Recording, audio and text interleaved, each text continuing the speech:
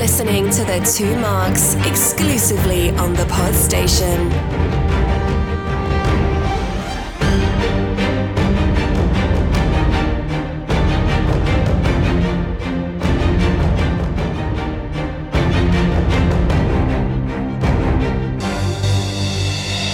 Welcome, listeners, to a new show brought to you by The Two Marks. This time we are embarking on a vicarious journey of discovery through the Marvel Cinematic Universe. Hold on to your hats as we follow one person's experience watching all 23 movies in chronological order. This time we are reviewing Captain America: The First Avenger. Welcome to the Marvel Marathon. Let me introduce my friend and co-host, Mr. Mark Pollard. Hello. Hi, mate. I particularly like that. I did not know the intro you were going to do before you did it, and I particularly like the huge weight of pressure that you've just thrust upon our mystery person to be introduced in a moment. It's 23 movies. It's massive, isn't it? When I did put this to you, you did say exactly that. And you aren't someone who does things by half. So, like, rewatching an enormous saga isn't something that normally is seen as foreboding for you. You'll quite happily crack into it and just get on. In fact, because you don't sleep, you'll do it in 3 days. Probably, yeah. We watched the Snyder Cut. Yeah. That's like 2 mini Marvel movies, isn't it? But when I suggested this, you did go, really? Yeah, I did actually say that. I said really because we've never taken it upon ourselves, because of time, to do them ourselves. And we've watched them many times, haven't we? And so you would think, as avid fans, the first go-to would be, let's do all the Marvel films. But as Mark wisely has said, who cares? Because time has marched on. We're now in phase 4. But people do care, don't they, Mark? They do. So, the idea of this run of shows will be, we've always wanted to go back and do all the Marvel movies because we feel that the world should hear our opinions on these things. Because, of course, why wouldn't you? However, because of our general lackluster performances, we never quite got round to it. And by the time we actually did, like, Thanos had been waving his big fist all over the show. And his helicopter blades. Yeah, and we kind of felt we'd missed the boat there. We were then planning on doing an Endgame special, weren't we? Do you want to see my notes? In which Marcus put together about, well, it's probably best called an annual, but we never did that either.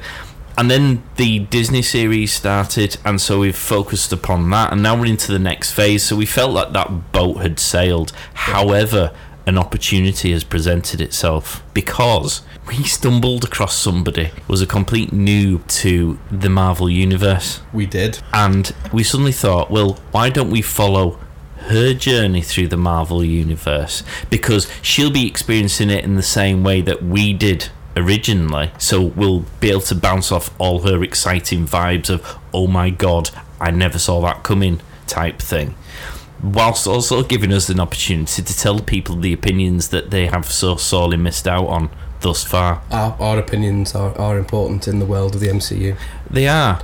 So that's what we're going to be doing, people. If you are a new to Marvel person, then get on with this, because we're not going to be giving spoilers. We are going to be approaching this on the basis of our mystery guest. So we will be treating it very carefully, because we don't want to spoil the shows as she goes through this marathon. We will be mentioning and perhaps raising things as we go through that are worth focusing on for future reference, or that are of particular interest to us. Well, if you've ever listened to our shows before, you'll know Mark will pick up on the Easter eggs, which is always of interest anyway. And so if you're a noob to the Marvel universe, you should be able to enjoy this without fear of being told that everyone dies at the end, which of course they do. But at the same time, if you're a Marvel person who's already watched all of these, you can actually go and do the rewatch with us, because we are going to hopefully be discussing stuff that will be of interest to you too. So I feel on the basis that I've now explained the rules of engagement, we should introduce her, the star of the show, because technically she's doing all the heavy lifting on this. Hopefully. It'll be a short show. Bless her, she just walked out of the studio just this second. We've lumped that much pressure on the poor girl. That was an ambulance coming for her. You may recognise her dulcet tones from the season review of Loki, which was her first introduction to Marvel. It is the wonderful Ishtar Ali. How are you doing, Ishtar? I was slightly nervous after that really big introduction, Mark. Don't disappoint. I've got a lot of pressure on my shoulders right now. I'm finding it hard to breathe. So explain to us, what possessed you to suddenly decide that you were asked about the Marvel movies? Because you've known about them. I have. And in the Loki series, I'd said that I didn't watch a lot of Marvel and that my 4-year-old nephew watched more Marvel than I did. But the Loki series really was amazing. And then I was like, oh, let's just watch some other Marvel stuff. So since the Loki series, I've also watched Falcon and the Winter Soldier. Brilliant. And I've also watched WandaVision. Sorry about that. Yeah. Well, no, we liked it. What did you think about it? It was... Look, the first 3 episodes were horrible. This sounds familiar, doesn't it, Mark? Really horrible. And I actually was like texting Mark and saying, I'm dying a slow death trying to watch these 3 episodes. I had to give it the same encouragement that you gave me, Mark, just to keep going. I was like, is this going to get any better? And actually it did. Obviously, 4 to episode 6 or 7 was 9 was actually really mint, and I'm really glad I watched it. And now that I'm going, so I decided to go back now and watch all of the films. So now she knew everything that happens. She thought she'd go back to the beginning. Yeah, but actually, I've got a really interesting perspective on the films now because I'm relating it to what I've already seen in the series. So I'm all really excited about it. That crucify me. Doing it that way. Yeah, I would I'm be loving happy. it. That's like, you know, when people read at the end of the book. I mean, I don't do much reading, but people jump to the end because they need to know what happens. It's like, well, why buy the book? Why bother? But she doesn't really, because none of what went on in those series she's mentioned have directly particularly mentioned something that she will know about yet. It's mainly characters that I recognise. That the Falcon Winter Soldier one would be the more impactful one. Yeah. That does show you. Well, no, she knows something happens, but she has no context as to what really happens and why it happens and who caused it. Yeah, because I didn't understand the concept of the super soldiers or what that drug was that they were trying to chase down in Falcon Winter Soldier. So now I've gone back to Captain America. I'm like, oh, okay, is this what it is? Well, nice segue. So that's the film we're going to be talking about, isn't it? Yeah. You've started doing it in date chronological order. As suggested by the 2 of you, yeah. I'm not taking any responsibility for that. You did say do it chronological. No, I would have said there was 2 options. You could do it date chronological, which is what you're doing, or release chronological. Right. The difference between the 2 is I've never watched it date chronological, so I'm actually going to be experiencing this for the first time. But release chronological obviously has, like, the spoilers at the end will make more sense, won't they? That's what I think I said, was that the difficulty is if you're watching them in date order, you would miss out on the little things at the end. So when we stupidly wait until the end of the credits, ridiculously long credits, just to wait for, I don't know, a 10-second teaser to what the next film could be, and then go away gleeful, that's the bit that I think's going to throw you a wee bit. However, the story, I think, will make more sense because it's all in chronological order, because there's a lot of jumping around in the release version. I mean, as a noob to the whole Marvel world, I really struggles with knowing what gubbins did what and who's got the gubbins and where the fuck they got it from in the first place, because there was you jumping from 1947 to the current day, back to 19 whatever it is, and back and forward again, and I was like, no, you've lost me. I'm just going to wait for Mark to explain it to me. The other thing that you're going to benefit from as well is we were watching them as they came out, and we may have watched them again when they're on television or, you know, bought the DVDs or whatever. You're watching essentially 12 years worth of films in, well, whenever you can fit them in, basically. So you should be able to keep the story threads a bit fresher in your head, so you won't be forgetting, because it jumps around. Even though it's going to be in like date order, it still jumps around anyway. I'm not going to say anything because obviously it's spoilers, but everyone dies. Everyone dies. They jump. Everyone. They jump out. Well, to be I fair, wouldn't even bother watching it. To be fair, that's dies. not an inaccurate comment, because everybody does die.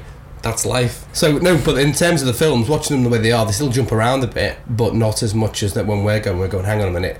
So he's from there, and we're trying to work out where all the threads kick in. And as the films go on, and we kind of move further out and further afield into different realms and things, you're then trying to keep on top of, so what's going on at Earth at this time when that's happening? and it becomes, well, for me, it becomes a bit of a minefield. So this is going to be exciting. Yeah, I am looking forward to it. So have you got questions? I have got questions. Well, that is. Have you got the time? I have got the time. Because you're proper scared, aren't you? I am a little bit. And that's hilarious. I've actually made notes. It's a film. I know. I have actually made notes so that I could be a little bit more prepared. And given that you don't let mine make you feel 8 pages of notes, insignificant. I'm taking this role very seriously, and I have watched Captain America twice and tried to be as in depth in terms of my trying to understand it as much as possible. Okay. So let's start off as we always do with just a general initial thoughts, and we'll obviously come to you first, Ishtar, because we do want to know what you think. But I am also interested in what you feel about this film and where it's sort of ranked. So, did you enjoy it? I did enjoy it. I enjoyed it on many levels because having watched Falcon and the Winter Soldier, it brought Bucky into the mix, and let me tell you, Bucky is really handsome, and that makes the whole thing a little bit easier to watch, so that was nice. You don't see his pecs though, do you? No, but his face is enough. I'm not gonna, require anything more at this point. Her imagination can do the rest. Indeed. A Nazi sympathiser, ooh, swoon. And actually, it's a nice storyline. It's kind of, you grow to like Steve Rogers, so it's nice to kind of start with this one and have a bit of a warm up in terms of what is Marvel, why is this superhero the way that he is, how did he get to be this way, and then the introduction of a couple of characters. What do you feel about it? When I watched it, I actually enjoyed it because I'd remembered the debacle that was the 1979-80s movie. It was of the time, let's just say. So it was a bit more swashbuckling and hairspray and shell suits. Yeah, and obviously, which is weird because no offence to what you're wearing, Ishtar. Pound shop chic. Obviously, I was playing on it. What you're genuinely wearing is lovely, of course. Yeah. Let's not upset her too much in the first episode. Otherwise, be back for me and you will have to do 22 on our own. So it was very of the time. It's interesting because the special effects weren't wonderful, even though other films out the same period were far, far more superior. So in the 80s, you sort of had a Flash Gordon, you'd had you had the second Star Wars. There was other sci-fi films that were really pushing the boundaries of practical effects, and so having seen that growing up and gone, oh, okay, watching this one was like, oh, this is really, really good. And because obviously we were watching them in the phases, I suppose I was a bit more excited because I'd seen the other two. This point in terms of release dates, Iron Man and Thor had come out, so this was movie number 3 in terms of release dates. Incredible Hulk came out after Iron Man. Well, Incredible Hulk we don't count, do we? Well, we have to, don't we? No. Oh, because we do now because they're bringing it in, but yeah. Well, it's because Edward Norton's a knob. I like him. Well, explain. You see, people will be sitting at home not knowing why Edward Norton's a knob. Yeah. Edward Norton's a knob for many reasons, because unfortunately, because he's a famous actor and he's been given directorial, producer and writing control, the company that made it, Universal, gave him too much control and he just refused. He did what fucking Wesley Snipes did on Blade, and in fact in one scene in Blade they had to CGI his eyes because he refused to open his eyes.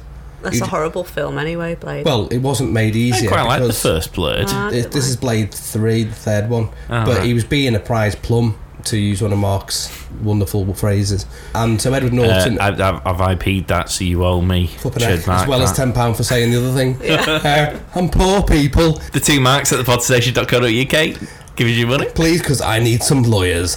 So he was given far too much control, far too much ability to write. He actually turned up and went, oh, I've written the story, there you go. And as a result, he then started being a bit of a knob on set and then wanted more money. He did what War Machine did.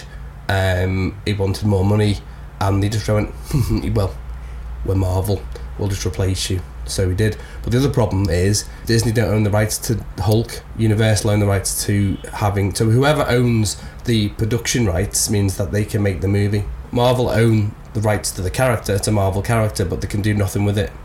Once upon a time, did you know once upon a time in the not too distant past, Marvel were going to go bankrupt, and so they were selling off some of their prized assets to raise some money to keep the wolves at bay. Spider-Man was one of those wolves, so they sold Spider-Man to Sony, and they did probably much the same with the Hulk. So they have to borrow back their own characters from time to time. They've got most of them back now, but Fox bought some. I mean, they offered Sony, I think I mentioned it in another podcast, they offered Sony all of them. Stan Lee said you can have all of them for several million. They went, nah, we just want Spider-Man. We went, all right. Keep your Captain America and shove it up your ass. Basically, they just went, you can forget all the other characters in some unsavoury words. We just want Spider-Man. So Fox optioned Fantastic Four and others. Elektra and Daredevil went to Lionsgate. Swamp Thing went to a New Line Cinema. X-Men. Blade went to New Line Cinema. X-Men went to Fox. So they went all over the show, and over time, because the deal was if you didn't make a film within 5 years, which is why there's a Fantastic Four movie that was just made by Roger Corman, never saw the light of day. Completely, they wheeled in on purpose, and it's a very sad story, wheeled in no-name actors who were thinking they were doing the job and getting excited about this big huge release. It was never made to be released. It was so they could retain their copyright, the rights. So unfortunately Edward Norton messed up a massive opportunity, because if he hadn't been such a plum, well, you can see where it went. They kind of did a Planet Hulk storyline in one of the other movies. I'm not going to say. This is going to kill you, isn't it? I know it is. You're going to start a sentence and go, shit, can't go down that cul-de-sac. Well, we've set the rules, so I have to follow them. I might explode halfway through the podcast. What they've done, they've used storylines that are in the comics of Hulk in the Marvel Universe. It's not specifically a Hulk movie. So it doesn't strictly fit within the canon thread that Marvel started to weave, but it is part and parcel of the Marvel Universe, and they're actually now making calls to it to a degree. It's in there, and they've retconned it, and there's an Easter egg to Captain America in, I think it was in a deleted scene or the DVD release version in the Hulk. 2008 is Iron Man, 2008 is the Hulk, and then it's either Thor, then First Avenger. Now, I should say I love this movie because I know you two aren't going to ask. I was about to. I was getting to finish what I was saying, but you... Go on.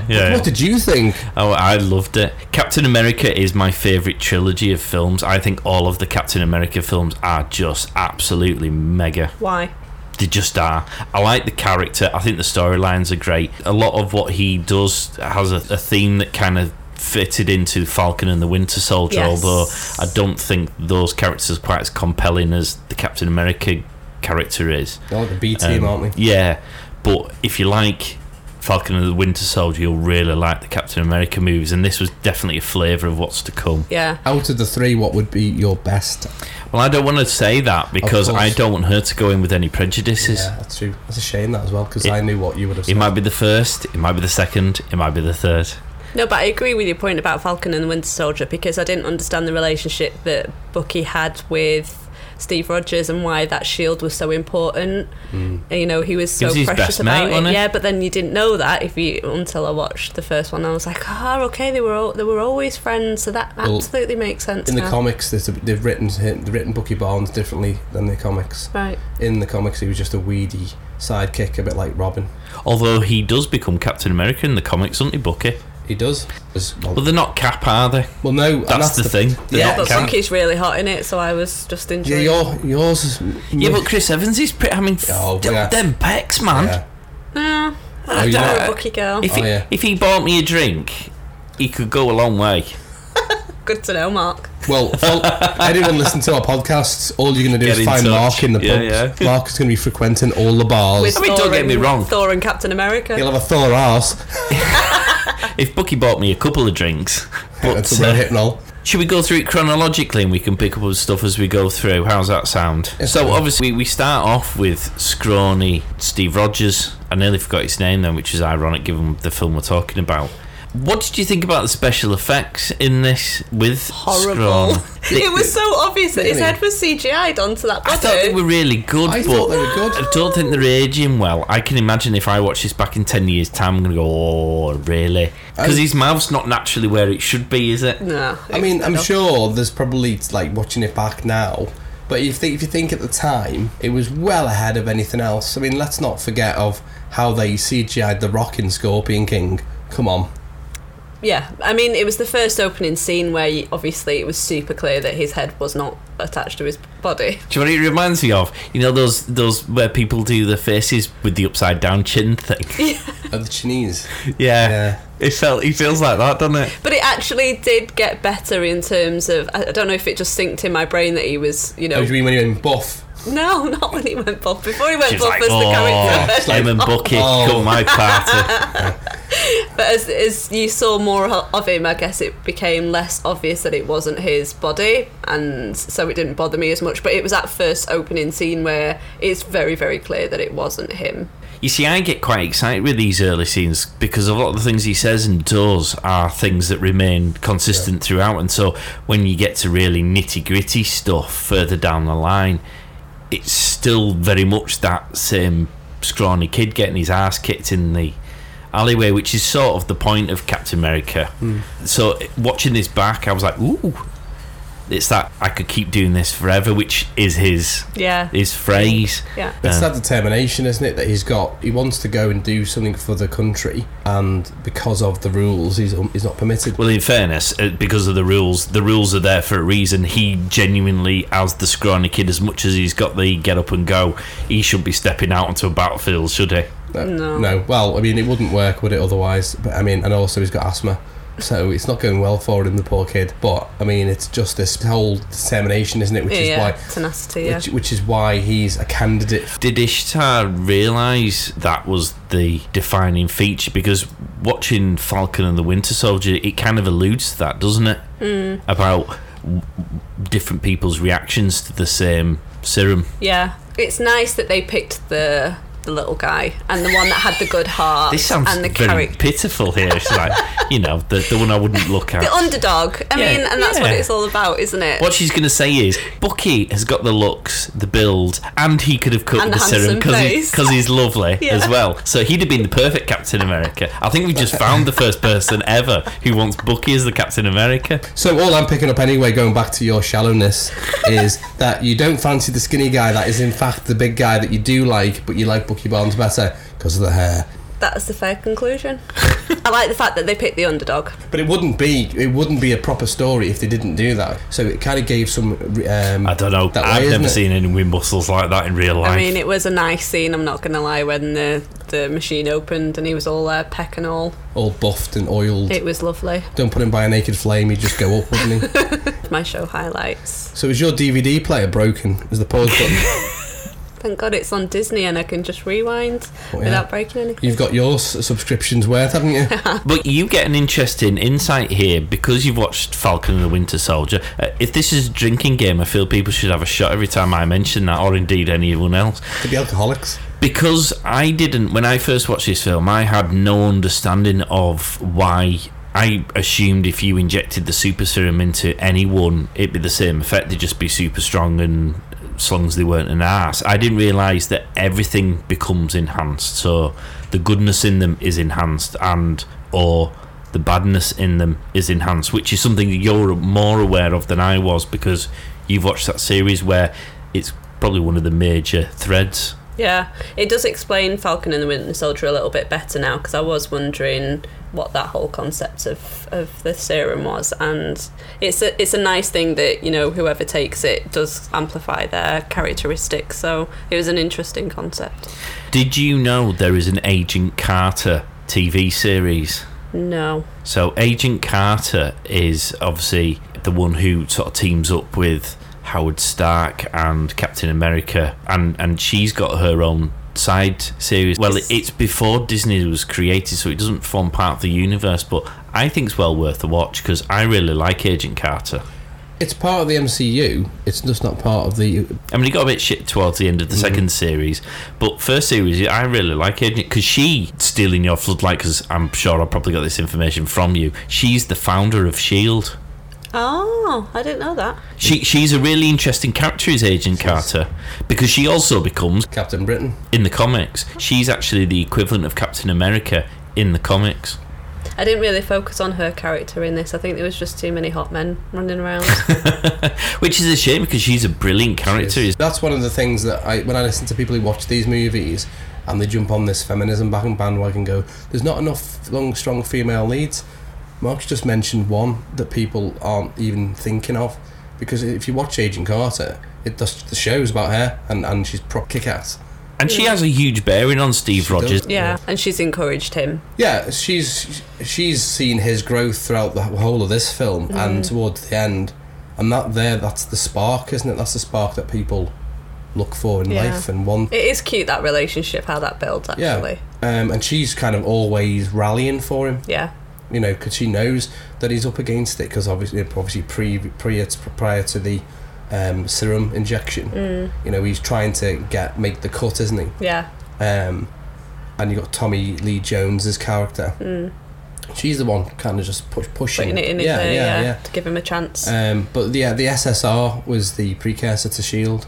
And she took a big risk putting him on the plane as well and dropping him in. So she had faith in him, which was good. Yeah.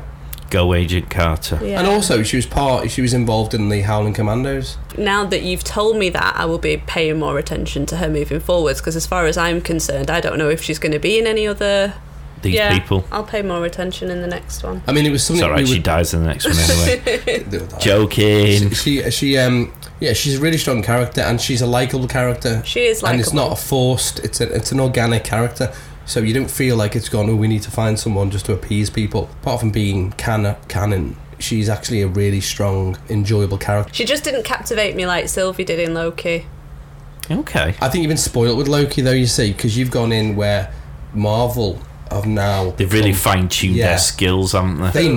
They know what works, and they know which characters hit all the right buttons, and they know how to thread a story together. And they're also leaning on 23 movies and umpteen series. Yeah, because I figured that she just might be that side character that might not have... Yeah, because she's in... Agent Carter appears in an episode of SHIELD, Agents of SHIELD. Yeah. And they have like a flashback movie with her, and it all ties into characters that are in this. Well, can we just say Tommy Lee Jones, I mean, he plays the same part in every film, but do we not love it? How can you not love him? I love him. That was He's the first fabulous. coup where they've got like a top A-lister in the film. Yeah, he was. This was the third film in the series in terms of release. This was the first time you go, oh, hello, you've got Tommy in. Yeah. And is it Stanley Tucci, his name? Yeah, because I love him, but he wasn't in it for so long. No. And I was disappointed about that, because I thought his character was quite interesting. And he's a pretty big player. I don't know what he was like. What was it, 2011 that this movie was released? Hang on, IMDb. I think it was. You've got, So, yeah, I don't know what kind of characters he was playing in 2011, but obviously he is a pretty big Hollywood star, so I think that his character... was really good, but it just wasn't in there for so long. Well, there's a spattering, isn't there, of decent known actors, which gives the film enough lift for people to go, ooh. Well, what about Howard Stark? Dominic Cooper. Yeah. There's two things here. Obviously, the first one is, because you're watching it in a different order, you probably feel less interest in Howard Stark just by virtue of his name, because you haven't seen Iron Man, i.e. Tony Stark, Howard Stark's son. Yes. But I know about Stark, and it's interesting to see how it's all started, like what the backstory of the Starks are. So that is interesting, actually, and I did pick up on that. Not to be confused with Game of Thrones. Oh, dear. Oh, yeah. Wow. You've seen Game of Thrones, haven't you? Oh, no, maybe you haven't. It's Vikings you've not seen. We'll be doing that after we finish these 23 movies. Yeah, let's pick the world's longest running. Do the Law and Order series. I love those! Of course you do. Oh, my God. I really do. Yeah, what's that, 23 series of 22 episodes? Bloody something? brilliant, even until today. I'll go back and watch them all. I love them. You'll be excited to know that CSI Vegas is back. You know, CSI, I mean, this is on the wayside, but CSI's got a little bit shit. It's not as good as it used to be. Well, they've all been cancelled, haven't they? So this is a reboot now. But Law and Order every day. Gil Grissom's back, so it'll be good. I love Grissom, yeah. Well, sorry, that was a sidetrack. No, that's okay. So yes, the Starks we were talking about. Well, there's two interesting things about... Well, there's three interesting things. Maybe there's two interesting things. We'll see how many there are. So, of course, first you've got the fact that this isn't the only person who plays Howard Stark, is it? It's not, no. Tony Slattery plays him. I don't know who he is. Have you seen Mad Men about advertising? Yes. He plays the head of the agency. Okay. The guy that's always smoking and drinking. And I never knew why they swapped him out, because they keep the guy who plays him in this film. He plays Howard Stark in the Agent Carter series. I think he was filming Preacher. Yeah, which is that Marvel Preacher? It's a comic. It's a comic book. It's not. I think it's like a graphic novel. All right, okay.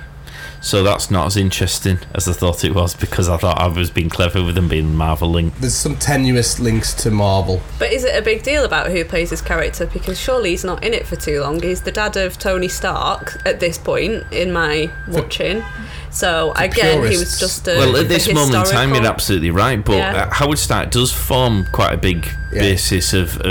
I suppose what you've got to remember is that a lot of these characters have links to other characters. This is where Marvel have got it so right, because you can't dismiss anyone or anything, because at some point in time the buggers refer to it and you go, ah, shit, I can't believe I didn't pay any attention to that. This is your first introduction to Hydra. Yes. What do we think? What do you think Hydra is to you at the minute?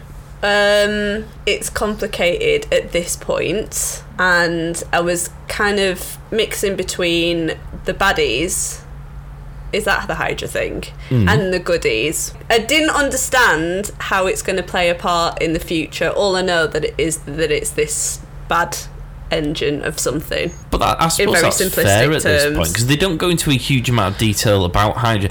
What was the symbol that they, the little... It's the Hydra. It's the snake. But the Hydra, if you've seen Jason and the Argonauts. Yeah. Okay, so the dragony thing that's basically got acid blood. It's that thing that Mark's talking about. Oh. So, do you want to explain the context of Hydra? Because I don't think that's a spoiler, explaining what Hydra is. The relevance in this movie, which is really interesting, is this is the first time that the Hydra is introduced into the MCU.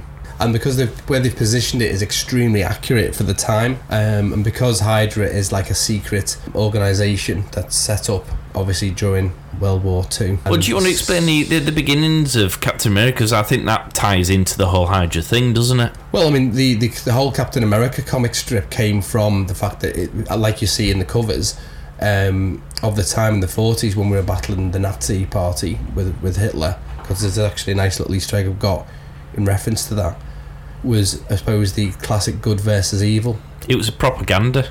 And that's why you have like the book, when you look at comic book covers, a lot of the time Marvel will take what was in the comic book covers and kind of throw them into the films. So there's a classic one where Hitler gets punched by Captain America. Obviously he's doing the tour, isn't he, because the American propaganda machine's going, we need you out there so we can rally all our boys, and the usual typical things. So they have a kind of reenactment of what, more like pantomime style, and he punches Hitler, and all the soldiers like, wee. Well, that's actually, well, they weren't, were they? It was the audience. The soldiers thought he was a dick. Yeah, we did. But that's taken because he wasn't Bucky. Oh, well, yeah, exactly. That's what you were doing. You were throwing things at the TV, weren't you?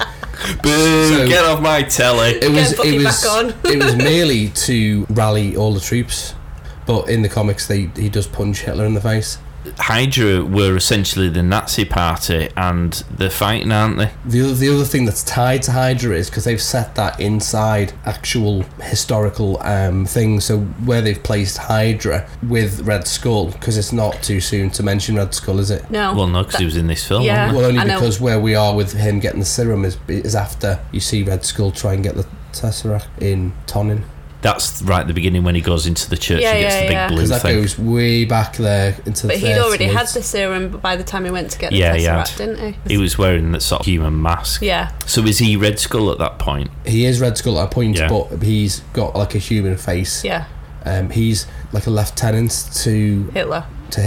So historically, this is where there's a link to Raiders of the Lost Ark and Indiana Jones, because historically Hitler was looking for items of the occult, right? Because he wanted the 1,000-year Reich, and he was sending people all over the place. That's fact. That's not hearsay. All the Indiana Jones movie kind of picks up on is that Hitler was in fact looking for the Ark of the Covenant, and he was looking for the Holy Grail. So he was literally looking for those things because he believed. Because he's an idiot. Well, apart from that, but he believed those things gave him power to have the 1,000-year Reich. So Red Skull is, I suppose, a metaphor for that, And so when he jokes and he says, and Hitler's looking for trinkets in the sand, there's probably a little bit of a cheeky nod to Raiders of the Lost Ark. No way. I never would have known that. I'm gutted that we lose Red Skull so quickly, because he's one of those kind of baddies you'd like to stick around. He was fabulous, yeah. Very strong character, yeah. Yeah. And a really good... Sometimes you have the villain that's either too powerful and doesn't play well with the goodie because of the powerful dynamic, where you just go, well, he's just going to wipe him out dead quick. But actually, Captain America against Red Skull was a good dynamic. And then it introduced, like, sort of your B-list villains along the way that pick up along the story, which is what Mark was saying before. Like his sidekick. Yeah. He reminds me of Pinky from Pinky and the Brain. Yes, he does, yeah. True.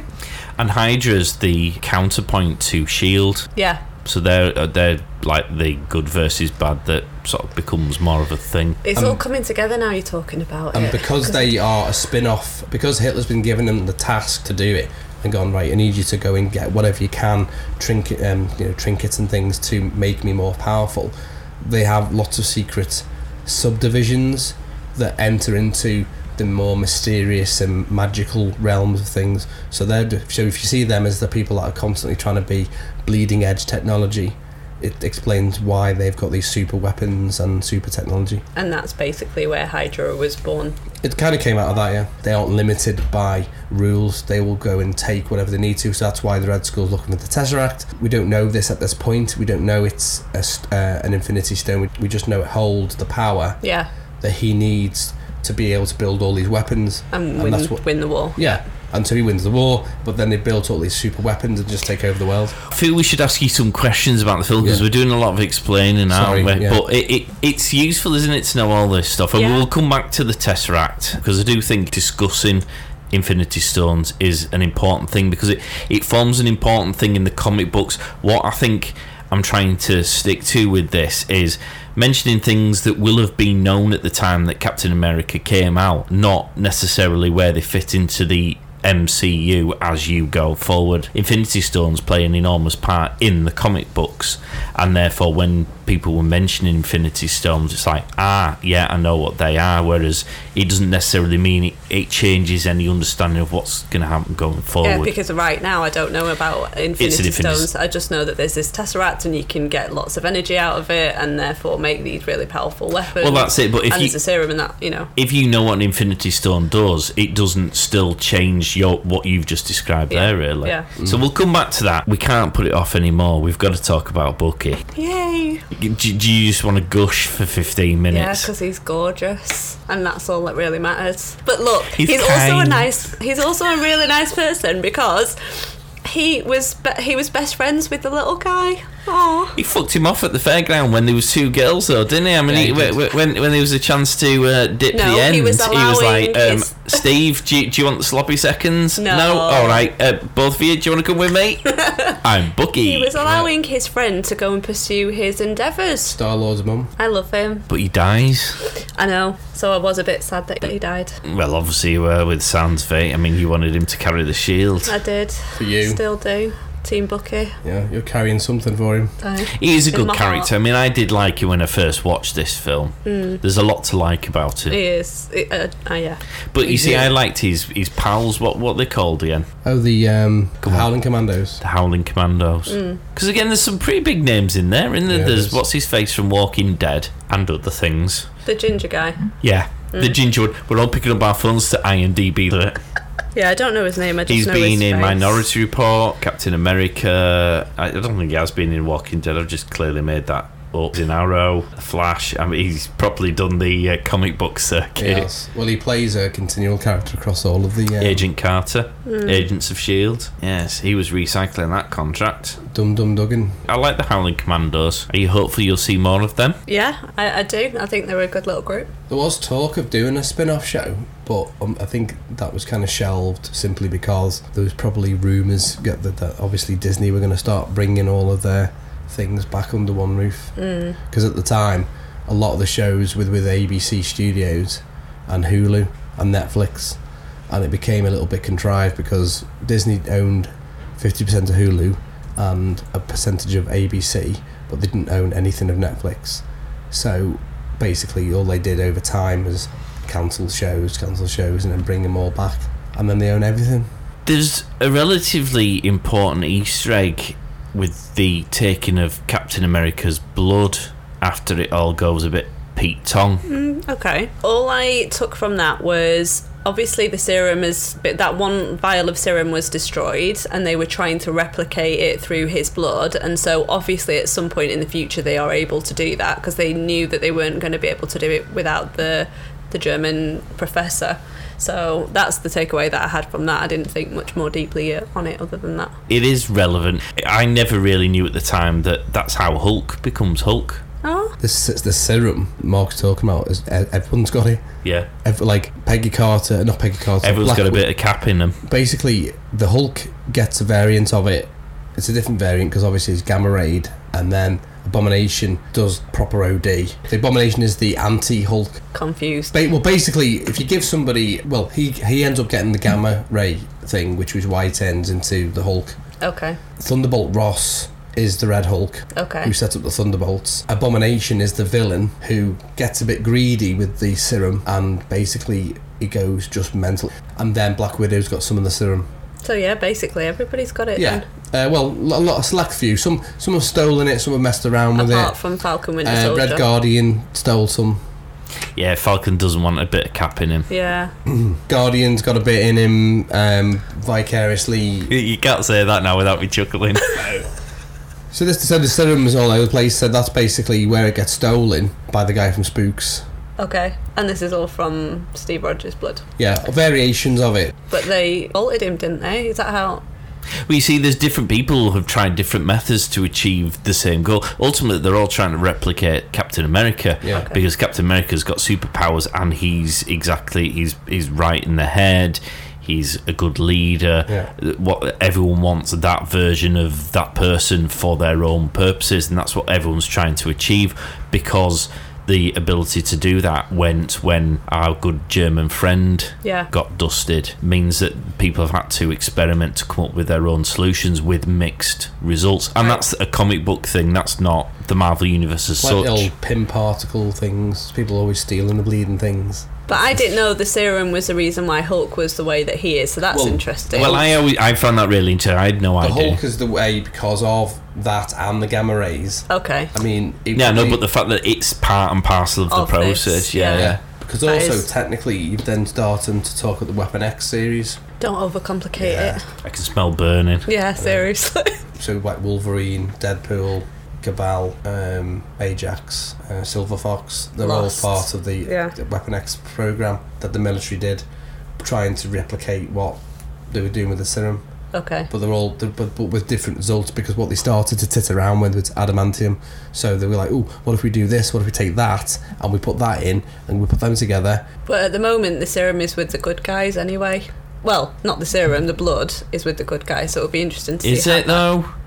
It's with Shield, isn't it? Well, is it though? Because what you've got to remember is Hydra's everywhere, and Shield. Who do you trust? Yeah. Oh, and also the government. I mean, do you trust the government? Don't start.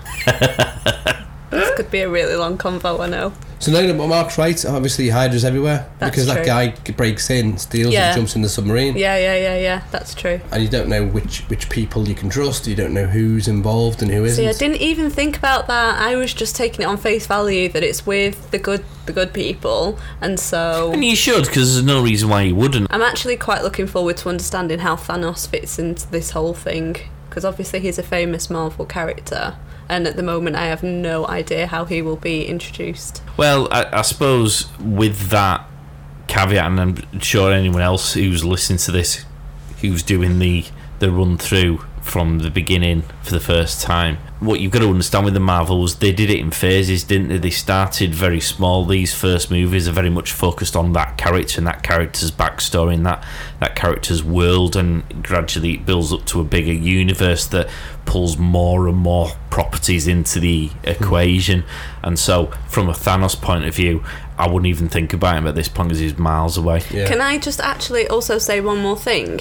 At the start of the film, where the people discover the shield in the frozen space, what is that all about? Because that did make me question how does that happen? And then we go back in time. Okay, that brings me nicely onto sort of the big finale of this anyway. Okay. They're fighting with Red Skull on the ship, aren't they? Yeah. And he crash lands at the end into the ice. Oh, okay. And so they find the shield, and because it's the beginning of the film, they don't want to spoil it, but they obviously find Cap at the same time. In modern day. Shit, that's brilliant. Okay, that makes sense now. And so they retrieve both the shield and Cap, who's an icicle, ice pop, lollipop. And then bring him into the current. A capsicle, thank you, that's lovely. I like that. Good one. He's not just there for his good looks. Trademark it. No, I can't, can I? Because that's in the film. Oh, shit. Oh, is it? Yeah. Oh, well, you've just lost all your brain. You could have claimed I could have, and I should have. I didn't. My integrity remains intact, but I sound like less intelligent because I've stolen something from the film that you've seen. Must have missed that part. Yeah, well, I did as well. I've watched it God knows how many times, and I've still missed it. That's what happens. Okay. So they retrieve him. Going back to the big fight finale, we are obviously fighting over this big glowing blue thing, which is, as we now know, the Tesseract, which we also now know is a Infinity Stone. I was looking to you, but you know this now, don't you? Only because he's just said it. Do you want to explain what an Infinity Stone is? Do you want me to do it, or do you want to? Yeah, you're the expert. Oh, okay, I no just know pressure it's then. Well, you don't know what an Infinity Stone is, do you, Ish? No, I just know that it's something sparkly on a big hand. I'd buy that for $1. The Infinity Stones, as we find out, are we breaking our own rule here? Well, no, because you can say what an Infinity Stone is. A singular stone is just a powerful stone that has the ability to do one specific thing. Okay. And they've been created and they've been cast around the universe. Oh. So do you want to explain what the stones are, the different ones? I'm going to try and remember now. So you've got the Mind Stone, which controls minds, which is important for. Well, you see, some of them have dual functions. Or is it? I'm waving my hand in like a hypnotic type way. I didn't even know. So you've got the Time Stone, controls time. The Ether, which gets you good internet.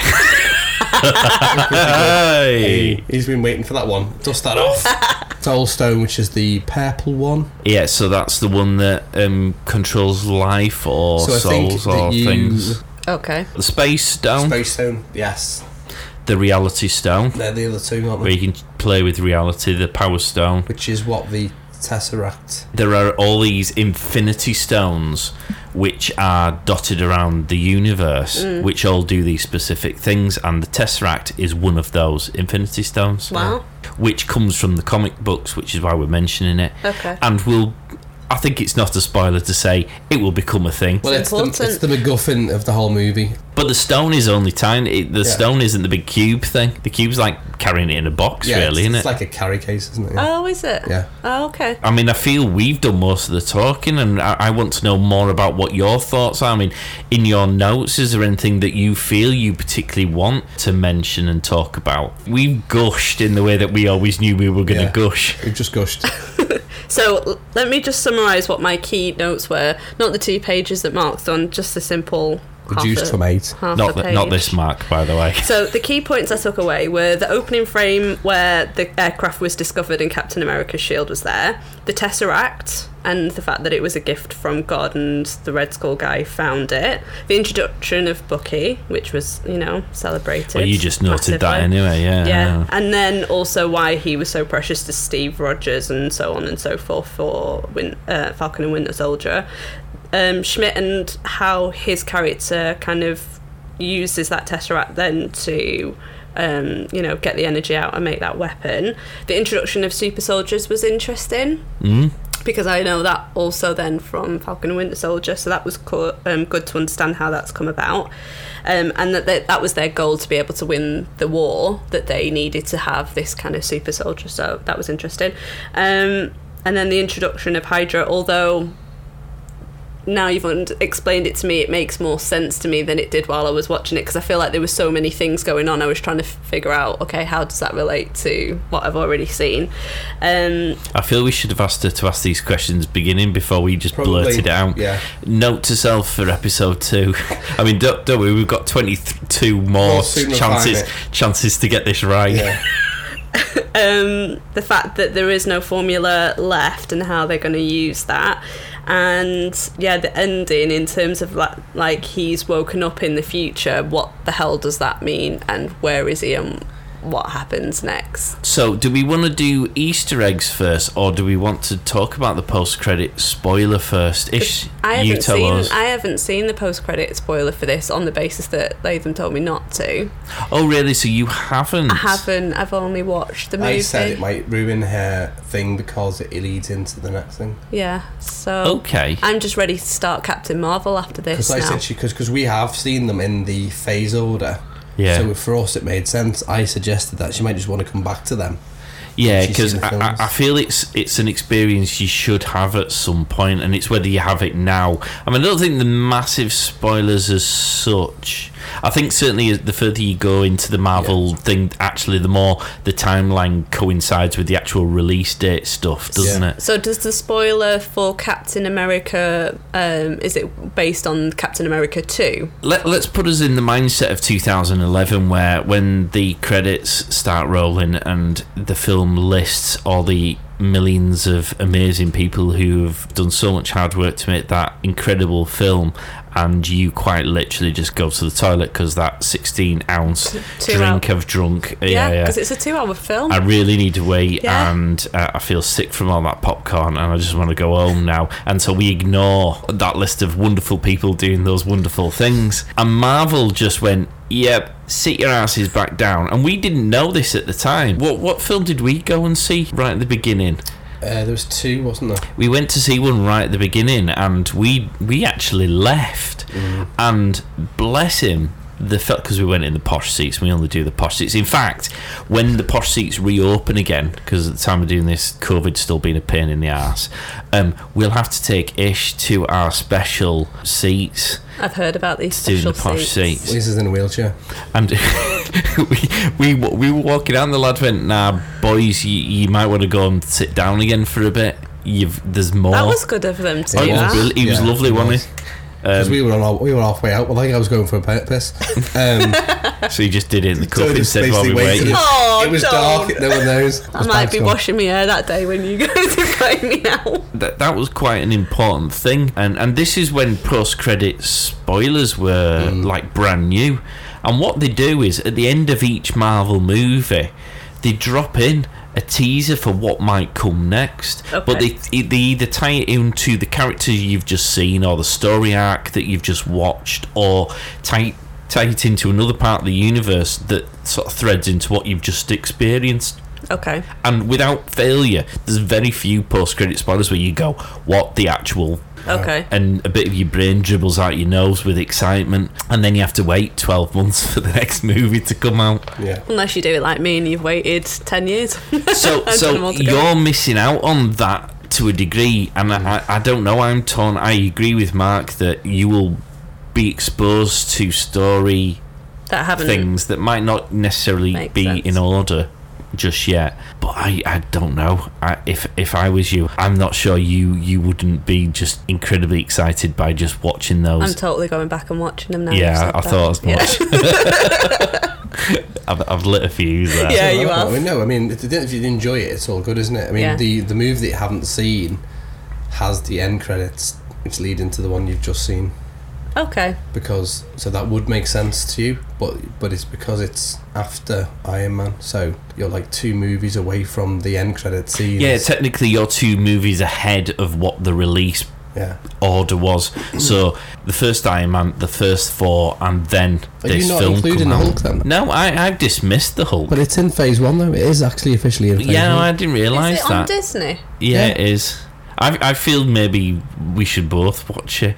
Maybe when we've done the marathon, we might squeeze it in, because I just... What are you going to watch? The Hulk one? Yeah, Don't watch that one. Don't watch the other one. The Ang Lee one. No. It's not on it.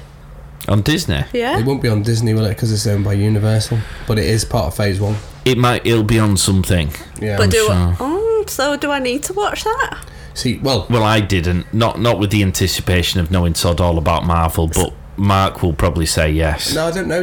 I don't think it's imperative, but it does have. It's part of phase 1, and it does have an end credit scene. I did not realise that. Yeah. Because obviously his character needs to be introduced somehow. But it's a different Hulk, innit? I mean, this is why I dismiss it, because I fundamentally have an issue when they change the character. I know you the do. actor changing the character. Me too, to be It just fair. annoys the shit out of me. I agree. The only reason why I think I've allowed it is because the end credit scene. I'm going to go and watch the end credits And now. I'm trying to think now film. whether to delete the end credit scene. I think watch the Hulk one in time for when we do Captain Marvel, and we'll maybe give it 10 minutes of our time just to chat it through. Fine, That means I have to watch it because I've completely forgotten. Well, you what need happens. to let me know where to watch it, and then I'll watch You can't, it. and also if it's not on for the Disney. record, if we're gonna see, we're breaking our own rule here. You do kind of need to watch it. Well, rules are here to be broken. Well, because She-Hulk's coming out on Disney, and all the characters. Yeah, but I mean, I watched it, but I couldn't remember Scooby-Doo. What's happened in it? I've never watched it. I watched it once when it came out, and I've not watched it since. I feel like this is going to be a problem, because there's so much going on. I feel like I'm already forgetting what happened in Loki, and that was only like 3 weeks ago. Yeah. Because there's so much to take on in your brain. I've already processed. That's when we were saying in Loki, I was saying to you, you might want to watch some of the TV shows, and Mark said, well, just watch the movies for now, which is a valid point. However, because it's Disney, they're being very clever, and they're just going, well, we'll just bring that into our TV show now. So when She-Hulk comes out, all of the characters from, well, most of them from Hulk will be in She-Hulk, including the actual Hulk. Okay. And Abomination's going to feature in Shang-Chi, which is coming out in September. Yeah. And I mean, what I would say here, Ish, and for everyone else who's listening, who's sort of hearing Ish's voice and going, yeah, now, do you know what, I can really sympathise with this. I would say what you're finding out now, don't worry about trying to retain it particularly, but at some point during the journey of Marvel, you'll hear something, you'll go, I know the answer to that question, because what you're doing now is exactly what I was like. Mark used to do this to me. He still does. It's not a used to, he still does, but to the same level you're feeling it now. He would batter my head with loads of information, which was, and I was the same as you. I'm sitting there going, this is amazing, give me more. And then you're worrying about retaining it, but actually, like anything, you only need to retain it insofar as something will pop up and it'll remind you that you know the answer to that question. All of a sudden you go, oh my god, I know the answer. Oh my god, I'm a nerd. I'm in the club. Yeah, it'll snap and you'll just go, okay. Well, I feel like that's already happening from our discussion today, because it's all starting to make a little bit more sense. It absolutely is. Okay, shall we do some Easter eggs? Do you think you've picked up on any Easter eggs? No, that's Mark's thing. I've got some. I mean, don't just look over there. I mean, I picked up a few. I know how this has been kind to Mr. Pollard. I know how this story ends. I now know what an Easter egg is. I wouldn't have known the first time round. I mean, completely clueless. Go on, Mark. So there's some really good ones that They're amazing.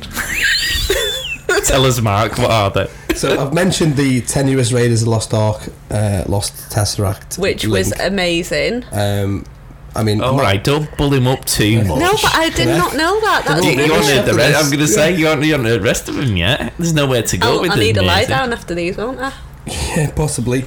When they are in the same way as Bucky, the Bucky bit. That's the bit that she's going to need to have a lie Just down with. A fag and a sleep. The real first Avenger we get to see. So Captain America isn't the first Avenger. But there's an actual Easter egg within an Easter egg, which is quite meta. When we get to see him at the the World Trade Fair, the Howard Stark Trade Fair, where he's doing the. No, do we know it's Howard? Car? Yeah. Oh, well, we do know it's Howard Stark because he was there, wasn't he? It's his thing, because that actually has an Easter egg to another film we can't mention. Yeah. I was curious. I mean, I wasn't being funny then. No. You both absolutely right. Yeah. So it's the World Exposition of Tomorrow. As he walks past, there's a kind of an android-looking red costume, which is in fact the original costume for the Human Torch that was played by Chris Evans in the Fantastic Four. So before Chris Evans became an amazing Captain America, he was in the first Fantastic Four. It was quite good, which is a Marvel property, which wasn't owned by Marvel at the time. Sold it, they gave it to Fox. That was one of them sold, and Chris Evans actually played it. The second one I wouldn't bother with because that was woeful. Yeah, but the reboot was even worse. Yeah. In fact, I've never even watched more than the first 10 minutes of the reboot. I only ever watched the first one. I've seen all the Fantastic Fours, even including the one that Roger Corman was wheeled in to do, so they didn't lose the rights. If you want to see a sad film that's woeful, put that on, because that's before they've not even bothered with any special effects. It's just diabolical. So yes, so the Human Torch, the original costume from the 1939 comic, appears in the glass case. Didn't even get that. Well, she only has a torch for Bucky. She was too busy watching Bucky carrying that wander off torch. Not gonna lie. with Steve Rogers' bird. Yeah. So yeah, Johnny Storm was the character, played very well, as Mark said, by Chris Evans, not the Radio 1 DJ. We've already mentioned. Well, he'd have burnt because he's ginger, innit? He would have gone up. He would have gone up like a torch. We've already mentioned that Captain America punches Hitler in the face, which, as Mark mentioned, is to do with the propaganda of the time. That was one of the most famous comic book covers. Yeah, there's been others, but I can't talk about them because obviously they appear in other films that you haven't watched yet. I feel like you're getting a little bit bitter about that. He's like a dog on a leash, isn't it? It's like he difficult. just wants that muzzle taken off. You've just ruined his flow. Arnim Zola gets an appearance, which is the guy who you said looked like Pinky. Now, it's an Easter egg that's possibly for later in the series. But he doesn't just get an appearance, he plays a principal character in it. He does, but that's not how he looks in the comics. That's how his contract said. Stan Kirby designed him. They did it very clever when he's looking through the microscope to kind of make him look like how he looks in the comics. I did pick up on that. So Marvel very cleverly throw things in so they don't actually tell you who these people are. You're supposed to know or not. We get to see the red car that Howard Stark has made at the same expo. Yeah. Which is the precursor to Lola, which is the one driven by Phil Coulson. Who's Phil Coulson? Is that in S.H.I.E.L.D.? Yeah. But it's also, yeah, it is. Yeah. But you see, you're not going to watch S.H.I.E.L.D. Okay. I wouldn't watch S.H.I.E.L.D. Lad, it's okay, but it gets a bit tiresome as it goes along because it doesn't feed back into the actual universe. No. I suppose it doesn't, but it doesn't really because it's not official canon. It dips in, but what it was trying to be is its own thing. I mean, it was getting risk of cancellation every year, so it had to keep reinventing itself. So the first couple of series, it kind of made references to things, and probably up until the 5th series it does, and then doesn't, because I can't talk about it. Because everyone dies.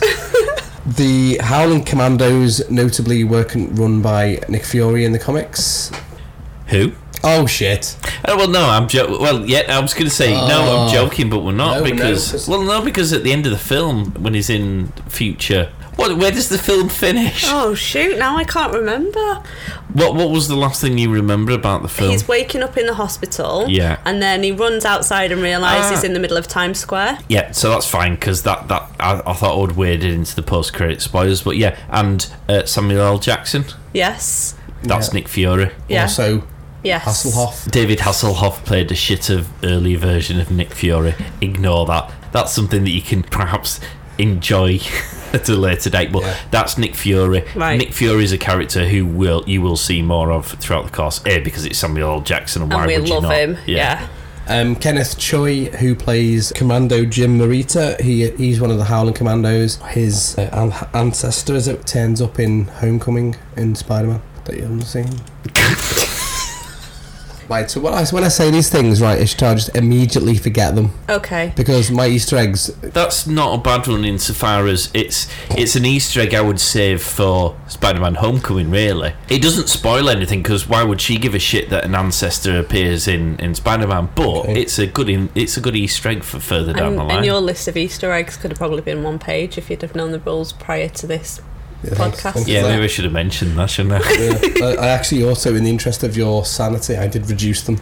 Much appreciated, because I've seen your notes previously.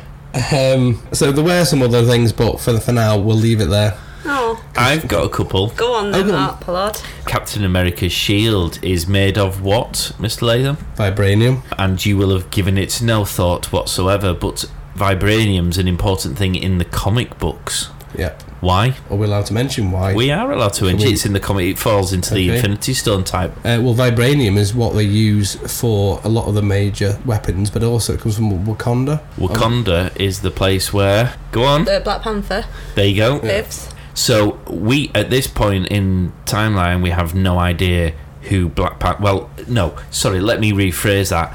Me, as a non-comic book person, had no idea of Wakanda, had no idea of Black Panther. No. But yet, this is one of those things where they've just subtly dropped in that Captain America has a shield, and you go, all right, cool, he's got a shield. And it's a really strong shield, and that was all they took away. Yeah, and it's made of a metal I've never heard of before. And actually, I remembered it as titanium for some reason. But you see, this is the thing. They've dropped it in, and you don't give it a second thought, but they will mention to it in about 15 films' time. You'll actually suddenly go, oh, shit, yeah. Well, what's your next one to watch? Captain Marvel, which I have already started. And then what's the one after that? It's Iron Man, isn't it? I think it's Iron Man, the first one. Yeah, first Iron Man, yeah. Okay. And then Iron Man 2. Yeah, that makes sense. It's weird, isn't it?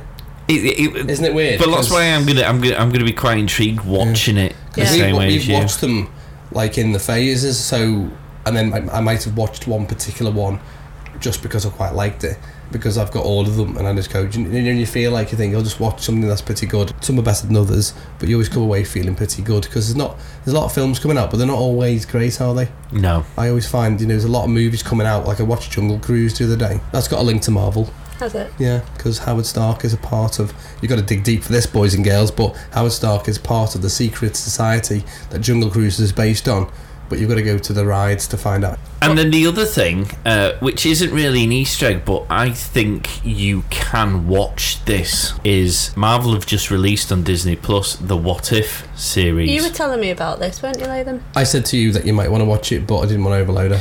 So What If is... the concept is what happens to this character if this thing went differently.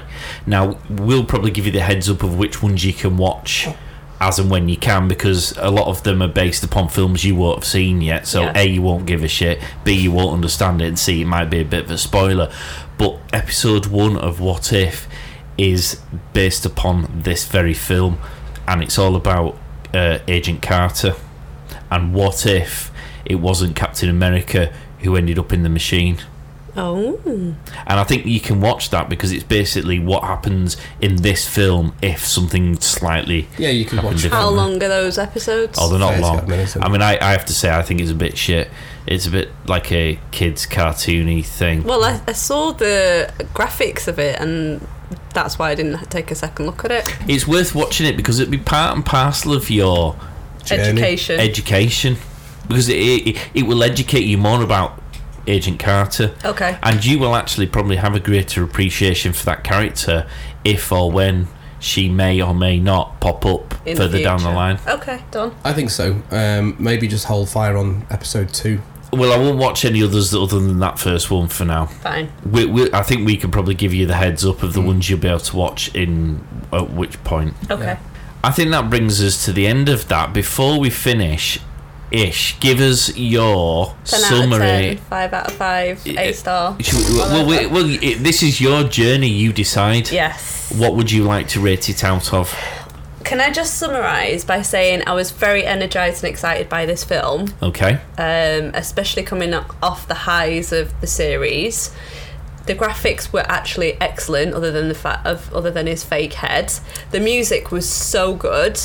I really enjoyed the music in there. So overall, I thought it was a great introduction into the Marvel universe for me.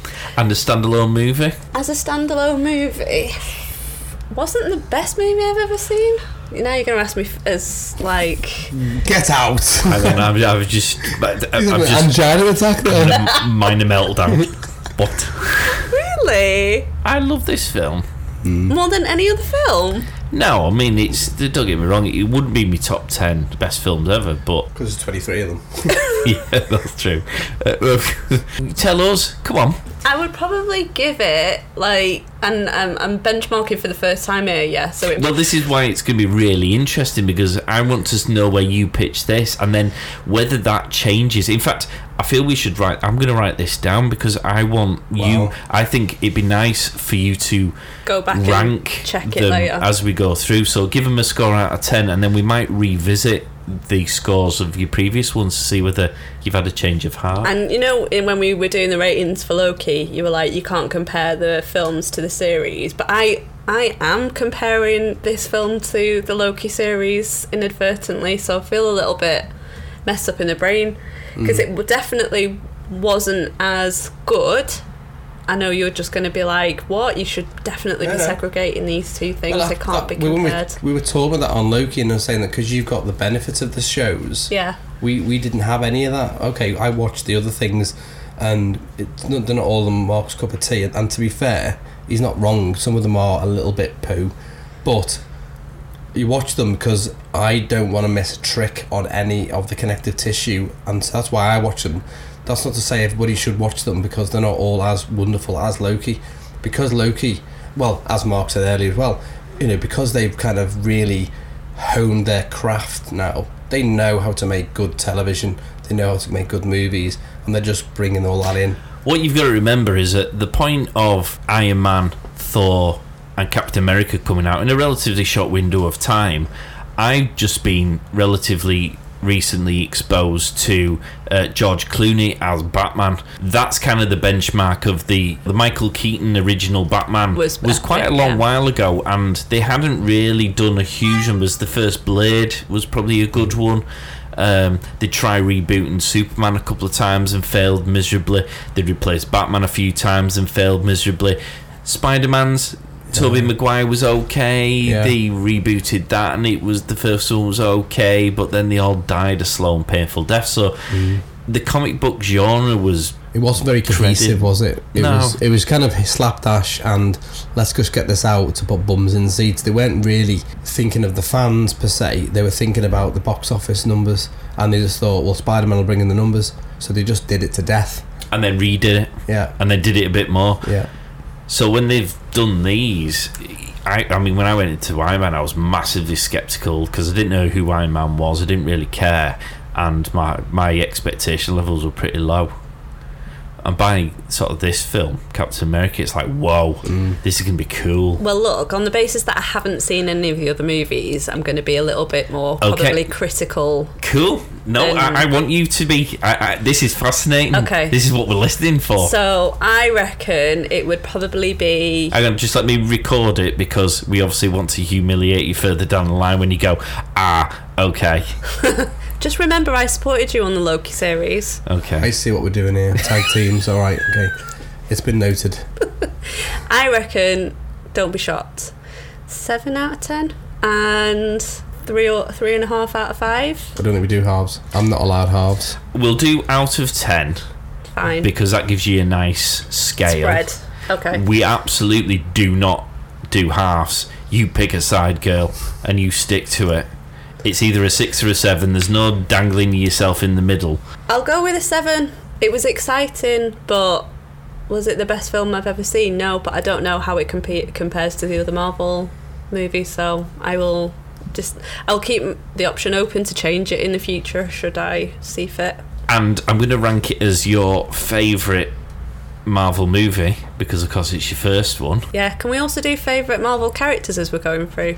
Because I feel like Bucky's just going to stay on top. Okay, so... We'd like him to. Bucky, if you're listening, we'll have you as a guest. Please. Yeah. Not Bucky O'Hare, that's a cartoon, isn't he? Maybe there's a Bucky variant somewhere I can tag on to. He probably is a fat slob. You've probably met him and jibbed him off. Not necessarily. Okay, so I'm going to allow you 10 favourite characters, and you'll have to relegate people... Oh, love it. As you go along the way. Done. So, well, like kill them off, you mean? And you can pick as many from this movie to go into that 10 as you want, because ultimately, as you have to start replacing people, it'll start quite easy because you'll be like, I'm not really asked to jib them off, but it'll become more and more difficult. So, Bucky's going down as number 1. Obviously. You can't have 10 Bucky's, by the way. Okay. Who else would be on your short list? Look, Steve Rogers, just because he's the main character and he's the only one that I've really seen. And anyone else? No.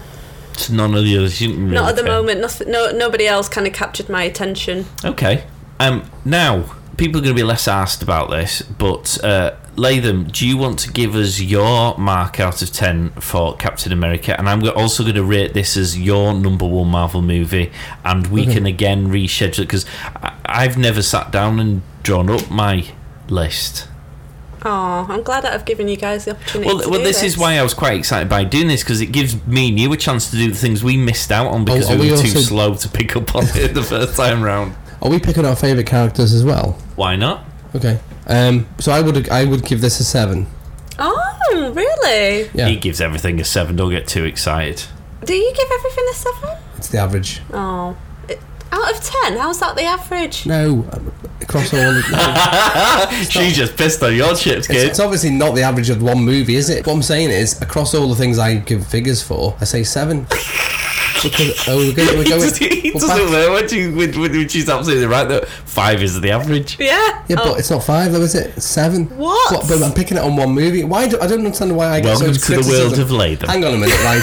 For all listeners, because I get a lot of criticism for my scoring, it isn't a mathematical or mathematical equation. It's just what I feel. It's a fucking number that I feel. I feel 7. But you can't say that it's an average of 10. I give that as an average collectively across all my voting. Okay. Which I can say that, and I just did.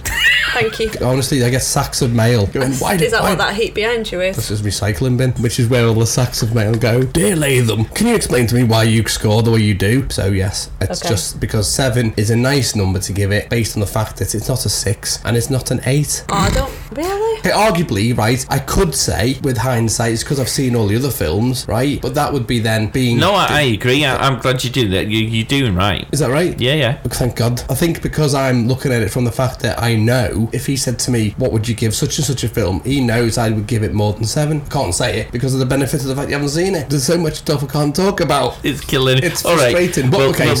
Before you implode, forget me. Who's going on your favourite character list? Oh, okay. And in what order? Oh, well, let's go Red Skull first of all. But okay. But he's dead. That's why I didn't put him on my list. He's a great character, though, isn't it? Yeah, but we're not going by who's alive at the end of the movie. I didn't know that. Well, do you want to answer Red Skull on? You do, is he going above or below Captain America? God, above. This says a lot about it, doesn't it? Above. So he's going below Bucky but above Captain America? Nobody goes above Bucky. Oh my God, well, you're a warped character. Hopefully Ishtar. Yeah. If you're listening. He's not. Darn it. I might just he's got hashtag him into the account. He's got an injunction out after that last effort you tried to get into his hotel room. I love you, Bucky. Don't miss me out. With my big Bucky sign. Yeah. We're just going, love the Bucky. Yeah. Yes. Okay, so Red Skull number 1. So I like Red Skull. So you like Red Skull better than Captain America? I think I would go villains. I must admit, I do. I'm not saying he's not a good character. So Red Skull's 1. So Red Skull, I would say Bucky Barnes. Oh, give over. You two get a room with Bucky. No, thank you. No sharing. Who gets first dibs? What did you say? You're sharing? I'm not sharing. Alright. Bucky comes in the room, you two are out. What you assume there is one thing, that we're in your room. You might be in our room. What if Bucky comes in our room? Yeah. You can get out. Out anyway. It won't be in my room. I've got Red Skull. And he's red because he's puffing and panting. I hope if we do meet him, we keep this list with us and he sees that he was at the top of my list. Right. So what I've got Bucky now, Red Skull, Bucky. I'd have American Soldier. What's his face? Chris Evans. Captain America. Yeah. I can't believe Captain America's coming so low down on your list. And then Peggy Carter. Oh, Peggy. Is that because she's hot? She's a good character. She's hot, but I really like her as a character. Yeah, I do. I think she's a fab character. And then I think I would probably go Armin Zola, just for comedic reasons. How do you spell Armin? ARMINZOLA.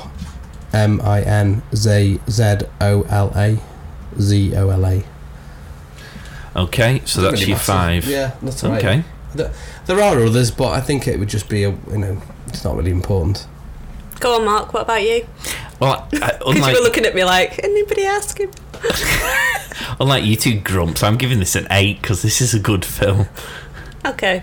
And I'm also going to give it the extra kudos because this was right at the beginning. They're kicking the tyres, they're learning their trade here, and they still managed to produce this film. So if you put it into the context of if they had all the knowledge and the experience that they have now back then, this could have been even better, but they didn't, and they still produced an absolute banger of a movie. You've justified the 8. Thank you. In terms of characters, you're all absolute morons because Captain America is obvs number 1. No, he isn't. Of course he is. A, he's nice. B, he's pretty well buff. 3, he's nice. 4, he's got superpowers. 5, he does cool things like riding motorbikes. And he looks good in both spandex and leather. There's nothing not to like about the guy. So you're including hobbies and pastimes into your reasons why he should be number 1. I'm a deep person when it comes to... He loves cartography and stamp collecting. Yeah, that just showed how superficial I was with my selection. Yeah, you two just went for a raw sexual attraction. Well, I hope he didn't go for raw sexual attraction. He picked Red No Skull. sexual attraction went on at all there. I merely chose the character because I think he's a very good superhero. He doesn't technically have superheroes. He'd punch you out. He's got super strength, hasn't he? Red Skull. No, bloody one. What the one he picked? Captain America. Can't keep up. Just forget about your Red Skull. He just fixated. No, he chose number 1, which is his choice for hobbies. For hobbies, right? Because he enjoys fine dining. He's a Sagittarius, and he's a bit buff. Oh, and he's nice, and he's also a bit buff. And I was like, yeah, but he hasn't actually got superpowers. He's got super hearing. He's got super healing and super strength. He's an interesting character, and we haven't scratched the surface of this. And I know I'm sort of maybe sounding like I'm talking about where things go, but actually I'm talking about right here, right now. You've got a guy who had the brains and had a personality but just didn't have the brawn to go with it. He's now got the brawn but hasn't changed at all from that scrawny kid. When the girls are still swooning all over him, he's still a completely clueless clown, but he's got that natural leadership vibe. He's got that there's nothing to... You're both idiots. Nah, because that wasn't the thing that captured me. I mean, I know my superficial Bucky, selection was a little bit shallow, but I think Red Skull was epic. His character is far more... Hang on a minute, you've done it again. You've said he's epic. You didn't fucking pick him. No, I did. No, she did. She's number 2. Yeah, only because I said Red Skull and you went, I didn't know you could do that. Yeah, because I didn't know you Why could didn't you put in 1? What? Well, he's not good Bucky is shit. No, I just made that Bucky abundantly clear. 1. You could have a tag team. Oh, no, let's not go down there. I've gone for number 2, Agent Carter. Okay, see, that's a good choice. Because she's great as a character, and there's lots... I feel, actually, in terms of the Marvel world, she was underutilised, but she still packs a hefty punch as a character for her relevance throughout the Marvel universe. Yeah. And knowing all that I knew about her at the end of this film because of your mega brain, Mr. Latham, I really appreciated her more, even at this point, not necessarily because I now know stuff. So that's number 2. Red Skull's going in at number 3 because he was a good baddie, and I'm actually gutted that he gets killed off. Me too. I would have liked him to have persevered. He wasn't an amazing baddie because he didn't really do a huge amount, did he? I mean, name a great scene he was in. I just like his red face. Yeah, but take that out of the equation. Oh, the one where take your vain analysis of everyone out of the equation for a second. A really good scene was when Captain America was saving Bucky and the other soldiers, and they had the Red Skull and the other guy on the other side of the bridge. That was a good scene. It was, in fairness, when he drops him the car keys and says, "Don't scratch it." That was funny. That was a good scene. Yes. Name another good scene now. You can't, because I don't think there was. You're just going to keep asking about good scenes. When he zaps Hitler's henchmen for coming and challenging him. That was pretty cool. Okay. Picking up the good scene. Oh shit! No, I disagree with that one. She's entitled to her opinion, but she's There wasn't wrong. loads. I understand what you're saying. He didn't have enough airtime to develop his character to be ultra villain. When I think of great baddies, I'm thinking of what's his face from Die Hard. The one you don't know the name of, but I know who you mean. The English one. Every scene that Hans Gruber is in is brilliant. You can quote millions of his lines just because everything he was, and I didn't get that from Red Skull. As cool as he could have been, I think we're judging him on potentially rather than what we hoped he would be, rather than what he actually was. He reminded me of the baddie in He-Man, Skeletor. Skeletor. Yeah, didn't he? He did. Wrong colour. It was Was blue, it wrong innit? colour? Yeah, he was blue as Skeletor. Oh, Gave me their vibes anyway. Sure he did. Coming in at number 4. Dun, dun, dun, dun, dun, dun. Oh we're gonna have to my put. God. Well, we can't do that music, can we? Because you get a license tag these days. You did it really well though. We got the vibe. Yeah, I thought you doing. I thought that was the song he was doing on Loki, but he wasn't. Bucky. No. Oh. Bucky's coming in at 4. Why is Bucky coming in at 4? Because he's alright, but he's not Agent Carter and he's not Red Skull and he's definitely not Captain America, whatever you two seem to think. Fair enough. And I think that's all I would be prepared to put on the list at the minute. Yeah, it's gonna all change next time, can't It is all going to change. So hopefully you've enjoyed the show. Yeah. Are you asking me? Well, I'm asking you. Well, yeah, I'm asking you. I'm asking the people who are listening as well. Yeah, I've enjoyed the show. We haven't given too much away, have we? I mean, you're the one who needs to keep us in check for not spoiling No. the journey ahead. I think you've given me enough information that now makes me understand a little bit more about Captain America that maybe I had missed, and also gives me enough to say you need to be maybe aware of these things for the next film that I watch. So yeah, good job guys.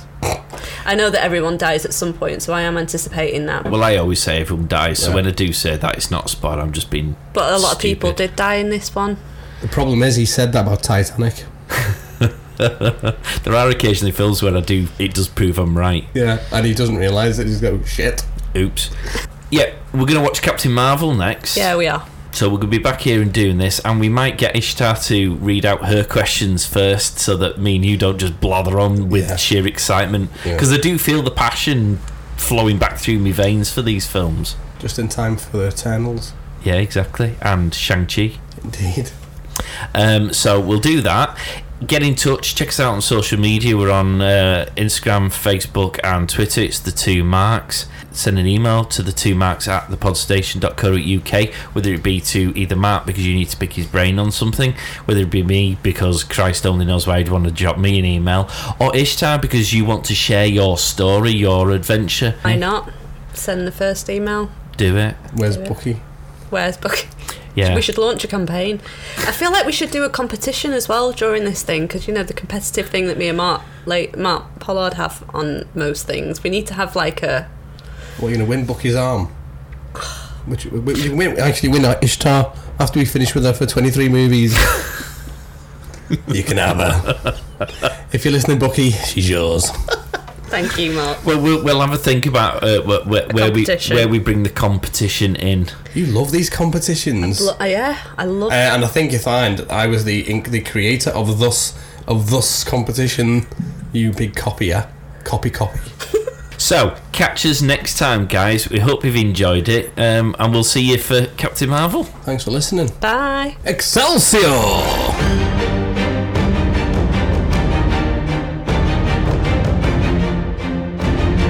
Get social at the 2 Marks on Facebook, Twitter and Instagram. Also check them out on YouTube.